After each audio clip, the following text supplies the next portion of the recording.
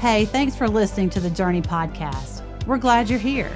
Journey exists to engage people in the process of knowing Jesus Christ. We pray that this podcast engages you and encourages you to become more like Him.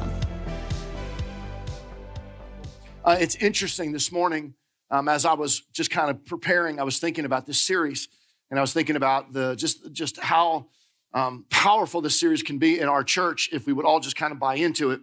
And I made a comment in week one, and I'm going to reiterate, especially if you're new to Journey, maybe you haven't been here part of this series. This is not about what we want from you.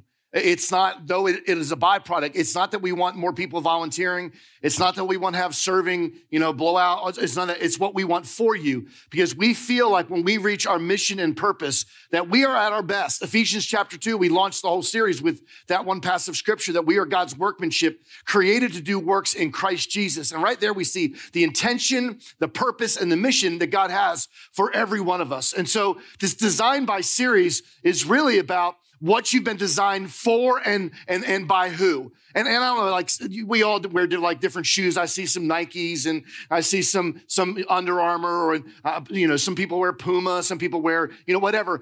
Every one of those shoes is a design by, and it's designed by somebody. We know somebody designed that for a specific purpose. Like maybe you have a shirt, or like it's in every sport. Like you have, like if you're a golfer, you have designed by Titleist, or you designed by Callaway. You have whatever. If you're a fisherman, you're designed by Kistler. You have all these different design by. Well, we need to understand that because we're part of the kingdom of God, we are designed by God with a purpose. And I didn't want to say this, we're branded, because some of you would take that wrong, but we have been branded. As a matter of fact, somebody walked up to me last week and said, "You have a tattoo?" And I said, "Well, I have multiple tattoos, only one that you can see." And it's this one right here, and it says Mark, and it says Galatians. And literally it says, the scripture says, you have been marked, you have been branded by God with a purpose. And so it's one of those deals where from the very kind of beginning of the earth, before you even formed in your mother's womb, God knew that He made you for a purpose. And I'm going to do a little backfilling, because we've read through those scriptures in 1 Corinthians real fast. But I want to highlight and backfill some really important ones in that. And so I want to hit down 4 or 5. 1 Corinthians chapter 12, verse 12 says, "There is one body, but it has many parts. But all its many parts make up one body. It's the same with Christ." Drop down to verse 14. "So the body is not made up of just one part. It has many parts." Verse 19 and 20. If all the parts were the same, how could there be a body as it is? Could you imagine the body walking, we're all left feet, or if we're all noses, or if we were all, whatever, ankles, like how, like it would never be able to function. And then it says in verse 24, "For the parts that can be shown don't need special care, but God has put together all the parts of the body, and He has given more honor to the parts that He didn't have." Verse 25, "In that way, the parts of the body will not take sides. All of them will take care of one another. If one part suffers," anybody ever stub their toe? So I've been battling, they call it tennis elbow, or it could also be called, because I don't play tennis, golfer's elbow. And what I'm realizing is, so it's in this arm right here. And yesterday I did some outside work because my wife made me do some outside work. And after getting done lifting all these branches and all these logs and everything, I could barely lift my arm up. And honestly, it hurt every other part of my body because of this one little spot right here. And I thank God for the Theragun. I sat there, and it seemed to work out, and then now I can lift my arm up. But man, yesterday was a real, like, when one part of the body suffers, everything else suffers. And then it goes on to say, "You are the body of Christ." Now watch this. I want us all to get this. Each one, every one of you, every person in this room, even if you don't believe in Jesus yet, you have a part. When you come to know Christ, He bestows that special gift that you have and those abilities, but you're the part of the body, and each one of us has a gift. And I love Ephesians chapter 4:16. It says, He makes the whole body fit together. What's that next word? Perfectly. Perfectly. As each part does its own special work. I love that little phrase right there. Special work. Everybody is important. Everybody has a special job to do. It helps the other parts grow so that the whole body is healthy and growing and full of love. And so today I'm going to have a lot of points, but they're going to be short, okay? But the first one is, though we're all different, we have a common job. Though there's hands and feet and noses and ankles, we all have the same job. And what happens, and I've seen this in the real workplace, like in secular, but I've seen it in the church, there's almost this mentality of rugged individualism. Like I can do it all on my own. I don't need anybody to help me. Anybody ever play sports? Raise your hand if you've ever played. Like you need not even like organized, just if you've ever played a sport.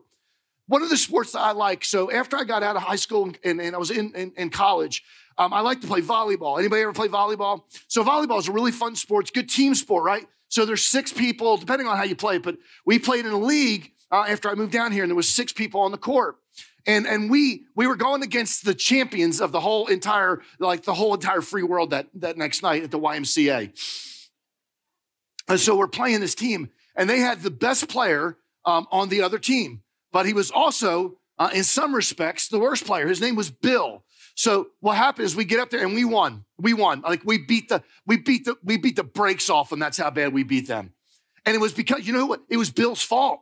Now you're saying, well, why? Well, it was Bill's fault. Because you know what he tried to do? He tried to play every position. He thought he was better than everybody else. So he would serve, and then he would run up to the net. And there was one point he actually set the ball to himself. I'm like, you can't do that. And they lost because of Bill. And in the world that we live in church world, a lot of people have this, like they think that they're the only person on the team. And I'll say it this way. I know a lot of people, and I'm not going to point fingers. I know a lot of people, their strategy of ministry is stand aside and let me do it. Get out of the way because I can do it better. Listen, I know there's going to be a lot less mistakes if I do it than you do it. I'm going to refer you to a podcast. It's called The Death of Mars Hill. And it's about a church out in the West Coast. His name is Mark Driscoll, is the pastor, and he's out of ministry, and it's a disaster right now what's happening. I think he's actually back in ministry. But one of the things they say in this podcast, the reason the church, I'm talking about, they had multiple campuses, 10 or 15 campuses. They had thousands of people coming on the weekends to their services. But what happened was he is a narcissist, and everything revolved around him. So he literally would say, you do what I tell you to do. See, there's no place in the body of Christ for that. In the body of Christ, it says we're fitly joined together, each one doing. I need Tina to do her part. She needs me to do mine. I need Michael to do his part, and I need to do my part. So we understand that when we're fitly joined together, there's no place in the church. There's no place in God's kingdom. Here's what I'm going to say. Play your position. Play your position, whatever it is. If you're called, Jamie, you're a counselor. Counsel, right? I'm a preacher and a leader. Preach and lead. Tina, you are a great support. Like there's people, and like, Michael, you do a great job when you're running. Why aren't you running camera this morning? They didn't ask you to. But see, you know what I'm saying? Do what, see, he was like, oh, but do your part, play your position. And you know what happens a lot of times? This is off script today. A lot of times people see another position, go, that's such a glamorous position. I'm going to play that. Play what God's called you to play. Don't try to be somebody else. I told you this a couple weeks ago. I tried to be everybody else but me. And you know what that means you have to do? You have to figure out your today's purpose. Now, you go, what do you mean today's purpose? Like if you came here in this series thinking that you're going to get a 50-year strategy for your life, you're at the wrong place. Do you know how you get a 50-year strategy for your life? Live 50 years. Because what I've learned is so many people go, I want a long term. You know what? I get little short spurts in my life. I know for this season, I'm doing this. For this season, even at Journey, the last 19 years, I've switched roles several different times. Like right now, I'm in kind of a more of a leadership role where I'm leading leaders right now. I'm empowering next generation leaders. I love doing that. I love leading the church, and I love speaking. But I'm realizing that if we're going to be a church that's sustainable, I'm going to have to invest in next generation leaders. And so whatever it is, just do your part. Find your today plan. Figure it out, because it's really, really important. Samuel Goldwyn, the founder, one of the co-founders of MGM, said this. I love this. I've always considered what I'm doing right now at this time to be the most important thing in the world. So whatever you're doing right now, look at it as it's the most important thing. And whatever you do, understand this. You were designed for greatness. No? You were designed for greatness. You weren't designed... So the world calls greatness something different, right? The world calls it, getting money, achieving power. When I think about greatness in the church, I think of something totally. So I used to be, when I was in high school, I get out of high school, I want to go to Cook College, Rutgers University, and I didn't have enough money. And so I ended up going to a community college. And so during the time in my community college, I had to get a part-time job to sustain my social life. That's all we'll say. Anybody have one of those when they were in college? Just needed to sustain my social life. I didn't care about anything else. I didn't care about having nice cars or retirement account. So I bagged groceries at a place called ShopRite. It's a Northeastern chain. And so I was bagging groceries, and every day I would go, I hate doing this. Well, in the meantime, I became a believer, and I remember my youth pastor telling me, listen, do that job like it's the most important thing and that you'll be doing it the rest of life. Do it. And he actually quoted a scripture, and I love it when preachers quote scriptures, right? It's like, do all work as unto the Lord. And I was like, bagging groceries. And you know what I found out? You want to hear the truth about this? I witness to as many people bagging groceries than I do as a preacher right now. Because I had hundreds of people coming through a line that were at my beck and call. However long it took me, that's how long they had to stay there.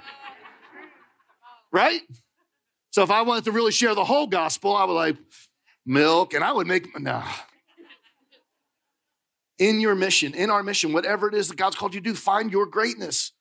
Find your greatness. I love the way John Maxwell said. He was asked the question in the conference, and somebody said to him, what's wrong with being average? Now, unfortunately, in the world we live in, there's lots of people that ask that, right? Like, there's just not a lot of what's wrong with being average? I'll just go through life and be average. This is what he said, and I love it. It's brilliant. He said, if you're not a Christian, nothing's wrong with being average. Wow. Like, if you're not a Christian, just go on being average. But he says, if you're a Christian, then you must not be content until you've developed the fullest extent of the potential God has given you. In doing this, you bring glory to God and be lifted above the average. That's what we're called to do. We're called to be above the average. So that's the very first thing. Understand that we have different parts. Everybody in this room does different things. We have different functions, but it's all one goal. And the second thing is this, I want us to get this. Take inventory of the gifts and the abilities that God has given you. If you have not gone to our website and taken the gifts, the assessment, I would encourage you right after church, say, no, don't do it now, but right after church, like I see some of you like, yay, bingo. It's not bingo. So Jesus sends out, listen to this, Jesus sends out his 12 disciples on a mission in Matthew chapter 10. And in Matthew chapter 10, we literally see how the body of Christ works, and we see how he empowers and all the things he does and what he wants to do in it. So I'm going to read from Matthew chapter 10, but I want you to understand that take an inventory of the gifts and abilities that God has given you. Matthew chapter 10, verse 1. He says, he called him, the 12 disciples, and gave them, this is really important. I don't know if it's highlighted on this, it's not, but I have it highlighted in my notes, and gave them authority over unclean spirits to cast them out and to heal every disease and every affliction. Verse 2, the names of the 12 apostles were, first, Simon, who's called Peter, Andrew, his brother, James, the son of Zebedee, John, his brother, Philip and Bartholomew, Thomas and Matthew, the tax collector, James, the son of Alphaeus and Thaddeus, Simon the Zealot, and Judas Iscariot, who would betray him. So it's important that we understand these first couple of verses. What he's saying is, Jesus, before I send you out, he says, I'm going to put you on a mission, but I also am going to empower you. So he empowers, he gives them the mission. He says, I gave you authority over all these things to do these certain situations. And here's what I gather when I read that passage. I believe God has empowered every person in this room with gifts. I believe you've been empowered. It's just a matter of whether you're using them or not. He's empowered us. So here's the deal. If he's empowered you to be how many people in the room are good organizers? My hand needs to go down. Good organizers. You know what God's gifted you to do? Organize. This is not science. This is not hard. If God has given you the ability, how many people are great problem solvers? Like you love working logistics. Raise your hands real high. You know what God's called you probably to do? To work at solving problems. How about this? Anybody have musical gifts? Why are you sitting in the chair? Mike, was that too abrupt? Should I have kind of walked? How many people have musical gifts? I think God would love to use your musical gifts. Is that better? Here's the deal. If you have those abilities, you've got to use those abilities. What he has empowered you to do, he will use you to do. Did you hear me? What he's empowered you to do, he wants to use you to do. So begin taking inventory. Frederick Buckner says this, the place God calls you 2 is the place where your deepest gladness and the world's deepest hunger meet. That's what God's called you to do. Where the abilities hit the need in the world, that's right there. That's what God wants to use you in. Here's the next thing. Determine who God is calling you to reach. And so many times what happens is we want to reach the world. I remember when I first became a Christian, you know what I went to do? I went to reach the world. But you know what? I realized I wasn't capable of reaching the world. Not at that point. I need to reach the target. And I hate even saying this because I don't like when we use in the church world, there's a target market. But you want to know something? There's a target market. There's a target market that we're going after. There's a demographic of people that we're looking for. Those that are far away from God and those that are close to God. And we're trying to draw the ones that are close to God, engage them in the process of knowing Jesus. And we're trying to tell the lost world that there is a God. There is a Jesus that's out there. I loved it. I don't know if y'all caught it this morning, and I was so proud of our worship team. They did an amazing job this morning, didn't they? And if you're new to Journey, or maybe you're new to faith, this morning we did a couple old school songs. It was amazing. And if you've been around the church world, I didn't know many hymns. They're my hymns. They're the songs of faith that I kind of grew up on. But one of the things I was thinking about, I love the fact that he said that, and I think Lauren read it, he's all in all, he's everything. And that's what the world needs. That's what the world needs to hear. The world needs to hear that there's still a God and there's still a Jesus that loves them and cares about them. In verse 5, this is what Jesus said to his disciples. He said, the 12 Jesus sent out to instruct them, I didn't understand. You got to get this. Go nowhere among the Gentiles and enter no town of the Samaritans, but go rather to the lost sheep of the house of Israel and proclaim as you go, saying the kingdom of heaven is at hand. He is literally telling them who he wants them to go to. Now, at first I read this, I was like, why? Because in Matthew 28, he says, go to the world and make them and baptize in all nations and all that, right? But right now he's saying, I don't want you to go to anybody but this little segmented population. And you know what I think he's saying, or why he thinks he's saying? Any good strategist knows you have to start small. Every good strategist, and Jesus was the greatest of all strategists. He knew that the disciples weren't ready to go to the world yet, that there will be a day that he would say, go to the world and make disciples. But at this particular point, they were not ready. You want to know something? Same with us. God wants us to reach everyone, but there's a segment of the population that God has called you specifically to reach. God has called you to reach that segment of the pop. And I'm going to tell you something, and this is going to hurt some feelings. Before God, because I hear it all the time. I have people walk in my office go, God's given me this dream. And I'm like, that's an awesome dream. Start small. God's given me a dream. I'm going to pastor churches. That's great. Start small. I love it. We have a couple positions in our church right now that are open. I'm not going to tell you what they are because I don't want to get flooded with the emails and everybody pulling me aside. But it's one of those deals where, you know what I'm realizing? So many people that have never been involved in ministry go, I would love to do that. I think I could do that. Start small. God will not give you big until you start small. Did you hear me? When you're faithful with little, he'll give you more. And so many people, all we want is the give me more part. But you know what? I am convinced of this. If that was the case, and what I've seen people do, they get the more, they attach to the more, they try to attain the more, and then they end up falling because they're not ready for the more. So in this situation, they weren't ready to reach the entire world. So God said, I want you to go this. What's your target market? Which leads me to the next one. Different missions. Everybody in this room has a different mission, but the same message. Did y'all catch that? Different missions, same message. Verse 7. And he says this, and proclaim as you go, saying, the kingdom of heaven is at hand. I like the way the NRSV says it. As you proclaim the good news, the kingdom of heaven has come near.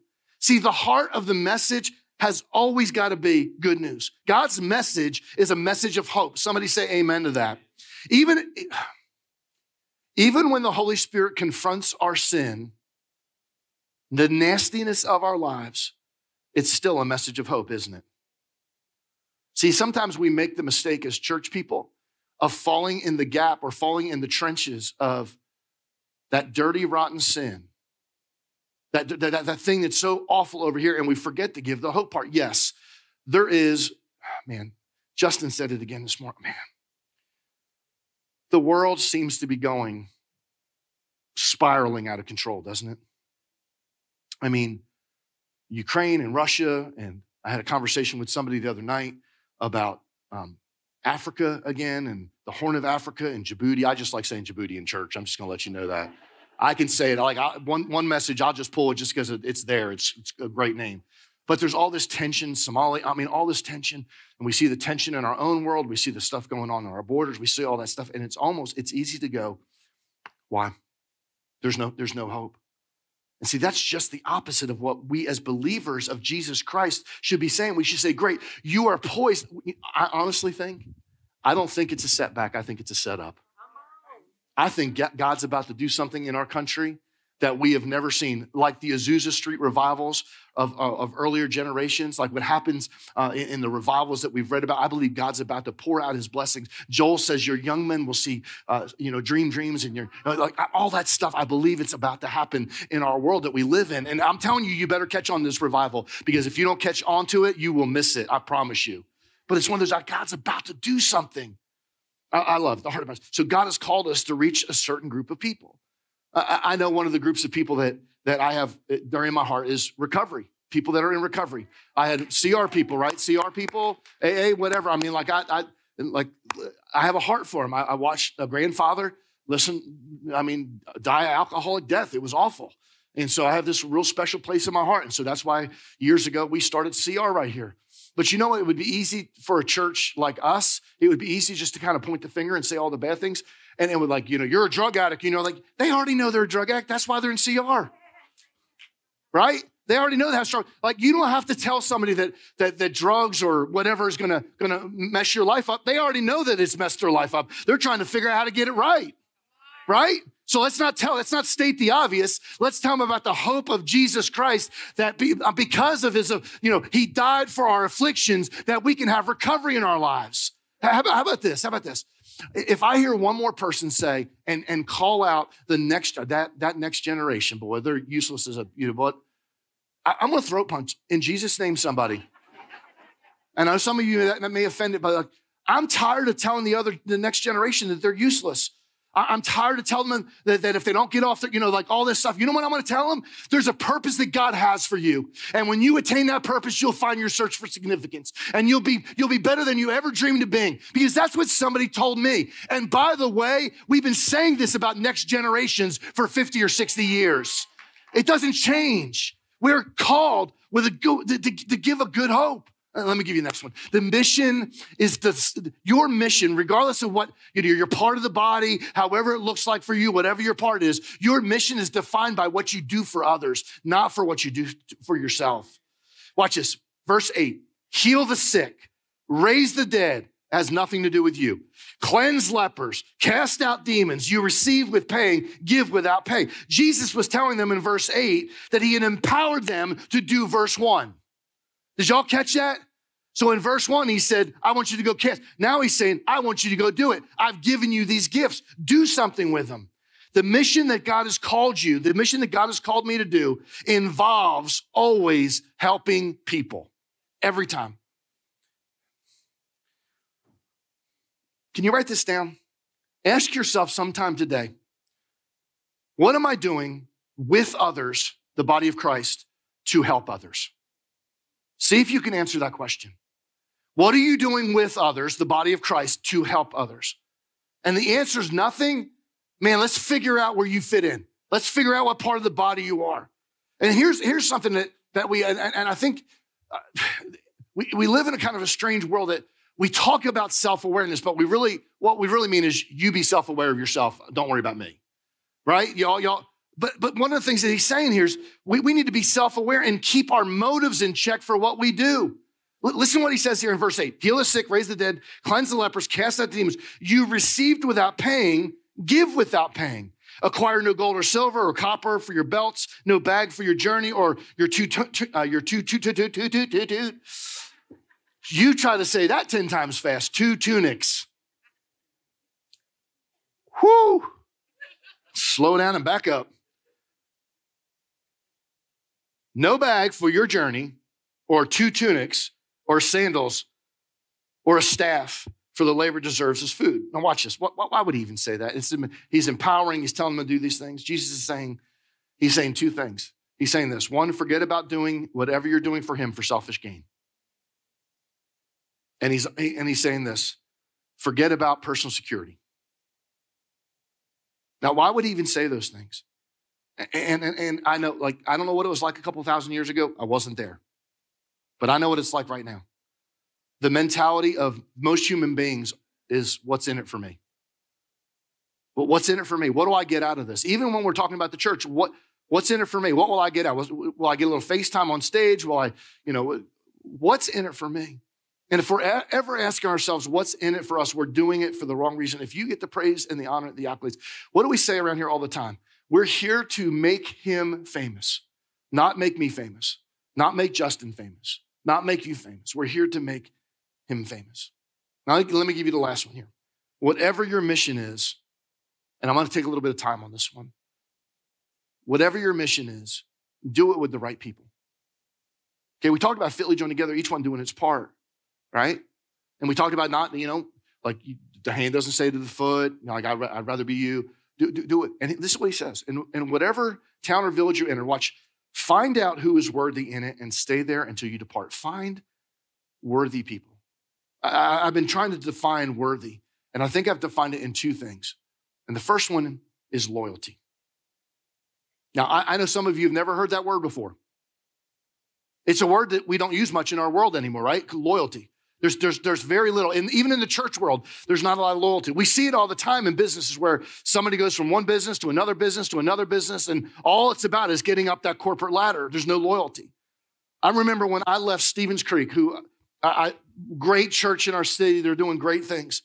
It was 19 years ago, and I sat up on the stage July of 2003, and Marty, the senior pastor, was there, and we had all the elders were there, and they were getting ready to pray over me.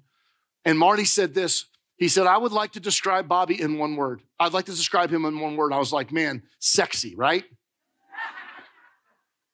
Apparently that wasn't it.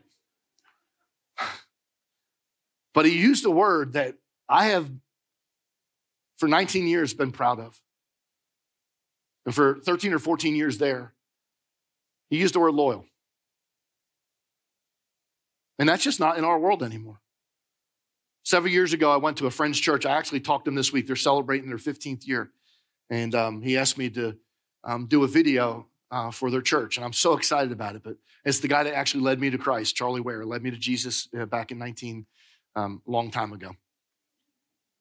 But I was at his church a couple years ago, and he had this guy leading worship. And he was good. I mean, he was no Justin Martin, okay? I'm just going to say that. But they had a guitar player that led one of the songs, and the guitar player was better than the worship leader. And I walked up to him because I'm a great strategist, and I know how to destroy a church. And so I walked up to him. I said, man, why don't you all switch? They need to switch roles. That guy right there is super duper talented. He can sing and he's amazing with people. Why don't you put him as the worship leader and put this guy over here? He goes, could never do it. I said, why? He goes, he helped me start this church. He's been with me for now, it was 13 years. He's been with me every step of the way, and I went through some struggles. He was right there with me. I would never do that. God would never honor the disloyalty if I did that. I'm like, Bobby, just shut up. And that's what he's saying. That's what Jesus is telling me. Find loyal people around you. Find some people that you can somehow or another latch onto and do life. There's going to be loyal, even ups and downs in our lives, because we're the body fitly joined together. Each one's doing a part. But you want to know sometimes we stub a toe, don't we? And sometimes we need somebody to pick us up. And at least the second thing is part of this is talent. And I think we should put ourselves around talented people. Now, I don't mean like they sing like I mean talented and Jesus-minded and going a certain direction. I am getting some coaching because I want to get our church to the next level. And so I'm getting some coaching from a pastor that's pastoring a really large church in Texas. And I asked him a couple questions. And one of the questions he said, I couldn't do it without Brenda. And I was like, okay, well, what is Brenda's responsibility? And he said, she's our IT person. And I said, we have an IT person. I didn't realize I needed to latch on our IT person, but I'm going to latch on the IT person. He goes, no, you got it all wrong. She dots the I's and crosses the T's. She's my IT person. And I said, whoa, what are you saying? I couldn't do it without my IT person. In our lives, we have to figure out who's our IT people. Who are the people that are in our lives, in your life, in our church world that dot the I's and cross the T's? And so over the last couple of weeks, I've been looking at several projects that we're doing around here. And you know, I'm asking myself, who's the IT person for this? Who's the person that can dot an I and cross a T and make sure every little small detail is taken care of? Because that's what God wants us to do. And here's the deal. I'm saying all this to say that. Say this. I believe in this room, some of your gifts and talents are IT people. You'll never preach on stage. You'll never sing a song. But you will dot I's and cross T's. And some of the biggest things that God can do will be done because of your thorough outlook on stuff. Find our gift and find our place. That's what this series is about, designed by God. Now, let me give you another one. This is not a point. It's not going to be on the screen. I'm just going to give you, this is what I've learned. Things don't always work out the way you think they're going to work out, though. Even in church. So I had a really cool conversation with my daughter that works in Atlanta. And she was frustrated at some stuff going on at their church. And I said, baby, here's the deal. This is what I want you to know. And I'll give everybody this is my dad talk, okay? Ministry is not all cotton candy, unicorns, and everything goes well, right? As a matter of fact, and she said, Dad, how did you stay in ministry for 32 years? And I said, I've tried to eliminate the super highs and tried to eliminate the super lows. And at some point or another, you just got to realize you're doing this for a greater calling. If it was about me and making sure, because sometimes, can I be real honest? What Scripture said. As you enter the town, greet it. And if the house is worthy, let your peace come upon it. But if it's not worthy, let your peace return to you. And if anyone will not receive you or listen to your word, shake off the dust from your feet when you leave that house or that town. That sucks. Can I just tell you? Sometimes it feels like the scar in your back is just healed up and there's another one somebody's digging in. Sometimes you invest in people or things or many areas of ministry and they walk off and go somewhere else. It's just part of it. In 32 years, I've realized this. When I'm doing it for the right reasons, God will bless me. When we go the right direction that God wants us to, God will. Rich, you're one of our elders. We've seen it over and over again, haven't we? When we lift Jesus high, he draws all men. Not when we lift Bobby high. When we lift Jesus high, he draws all men. But in ministry, and as you're finding out you're designed by, guess what's going to happen? I'm going to let you on before you're going to get hurt. It's just part of it. You know what you do? You move on. You move on. And that doesn't mean you leave church all the time. Sometimes the greatest relationships that I have found out have been relationships restored after a hard period of time in my life, where forgiveness has been offered and extended both ways. And we've decided, you know something, we're going to agree to disagree on that, and we're going to love Jesus. And one of my closest friends right now is a person that 18 or 19 years ago, we did this right here and stopped talking for a period of about 3 or 4 years. But man, I love doing ministry with that person. Move on, just move on. That means we move on away from our hurt and our bitterness. We just move on. That's the right way. That's the right way to do it. Body fitly joined together, each one doing its part. There's 2 great moments in every person's life. Can I give you them real quick? The day you were born. Regardless of how you came into the world or why you came into the world, that was a great day. God designed you. You were fearfully and wonderfully made. That's the number 1 time. The number 2 is when you realize why you were born. When you realize why you were born. And I'm going to give you this in a nutshell, and we're going to close out and pray. You were not designed to be a consumer.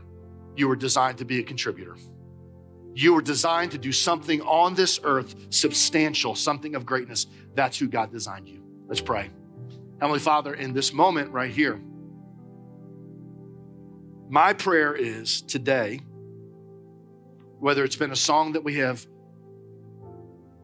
sung today, or if it's a word that was part of the video, or maybe it was a smile, maybe it was a word that I used, whatever it was, God, that every person in this room would understand that they were fearfully and wonderfully made. They're part of the body, fitly joined together.